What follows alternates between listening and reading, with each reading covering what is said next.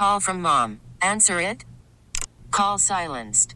Instacart knows nothing gets between you and the game. That's why they make ordering from your couch easy. Stock up today and get all your groceries for the week delivered in as fast as 30 minutes without missing a minute of the game. You have 47 new voicemails. Download the app to get free delivery on your first 3 orders while supplies last. Minimum $10 per order. Additional terms apply. T-Mobile has invested billions to light up America's largest 5G network, from big cities to small towns, including right here in yours. And great coverage is just the beginning. Right now, families and small businesses can save up to 20% versus AT&T and Verizon when they switch. Visit your local T-Mobile store today.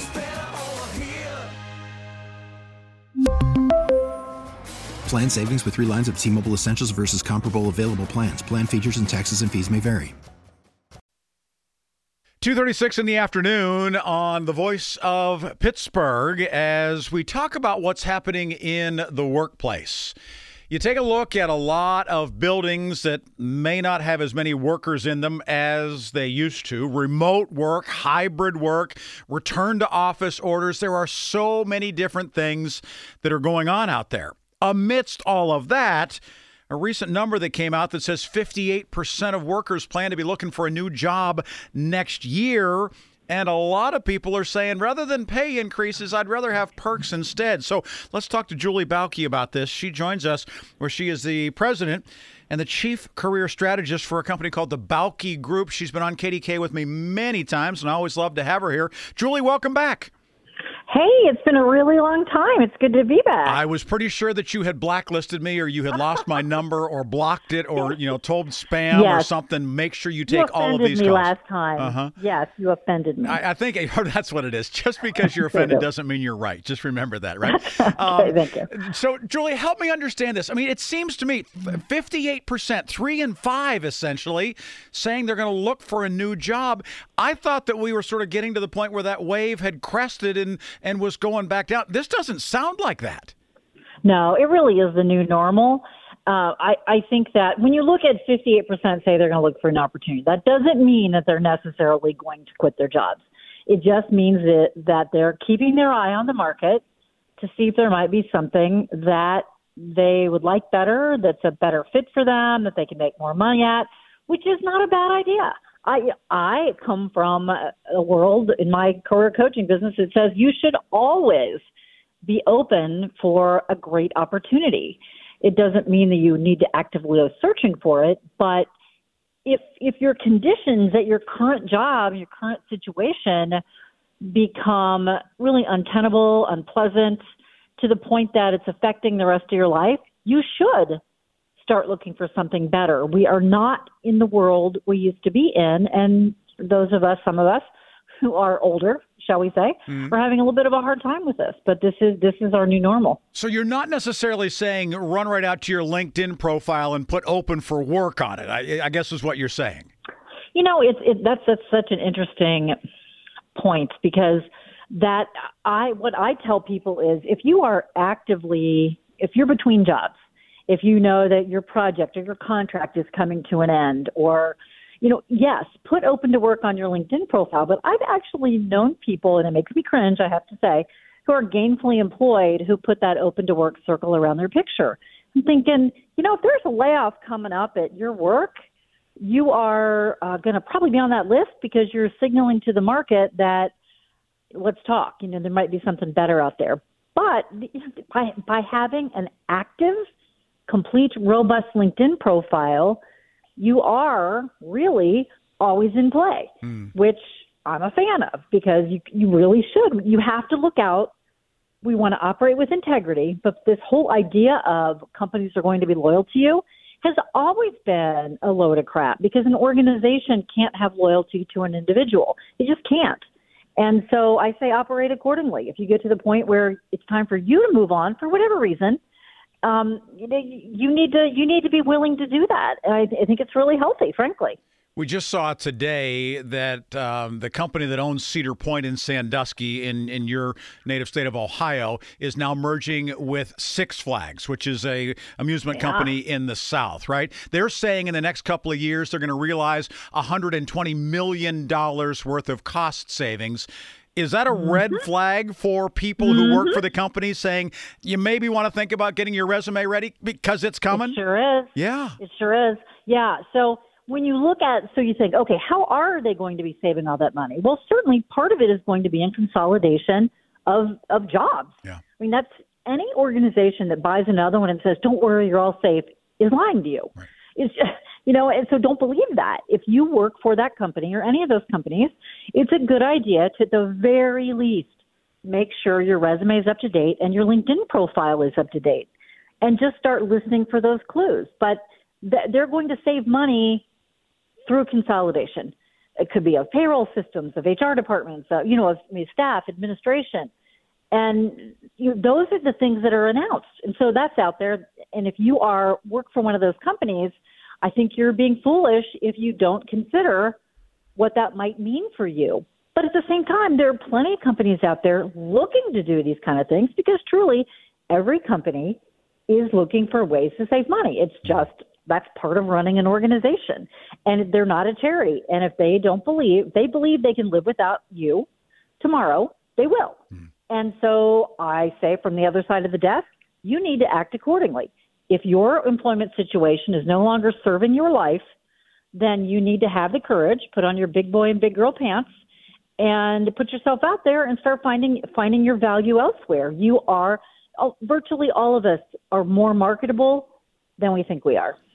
So let's go look at the other side of that. Let's look at the issue of what's happened with pay. And I think the last time that you were on, we were talking about some of these really big pay bumps for people who had been switching jobs and going somewhere else. And you're going to make 15% more, 22% more doing the same job for somebody else. Now people are saying, you know what? Pay is nice. That's all well and good. But you know what? I'd really rather work 4 8-hour days, or I'd rather work at home and not go to the office at all. Pay me what I'm making right now, do that, and we're good to go. Are you hearing this kind of shift in the marketplace too?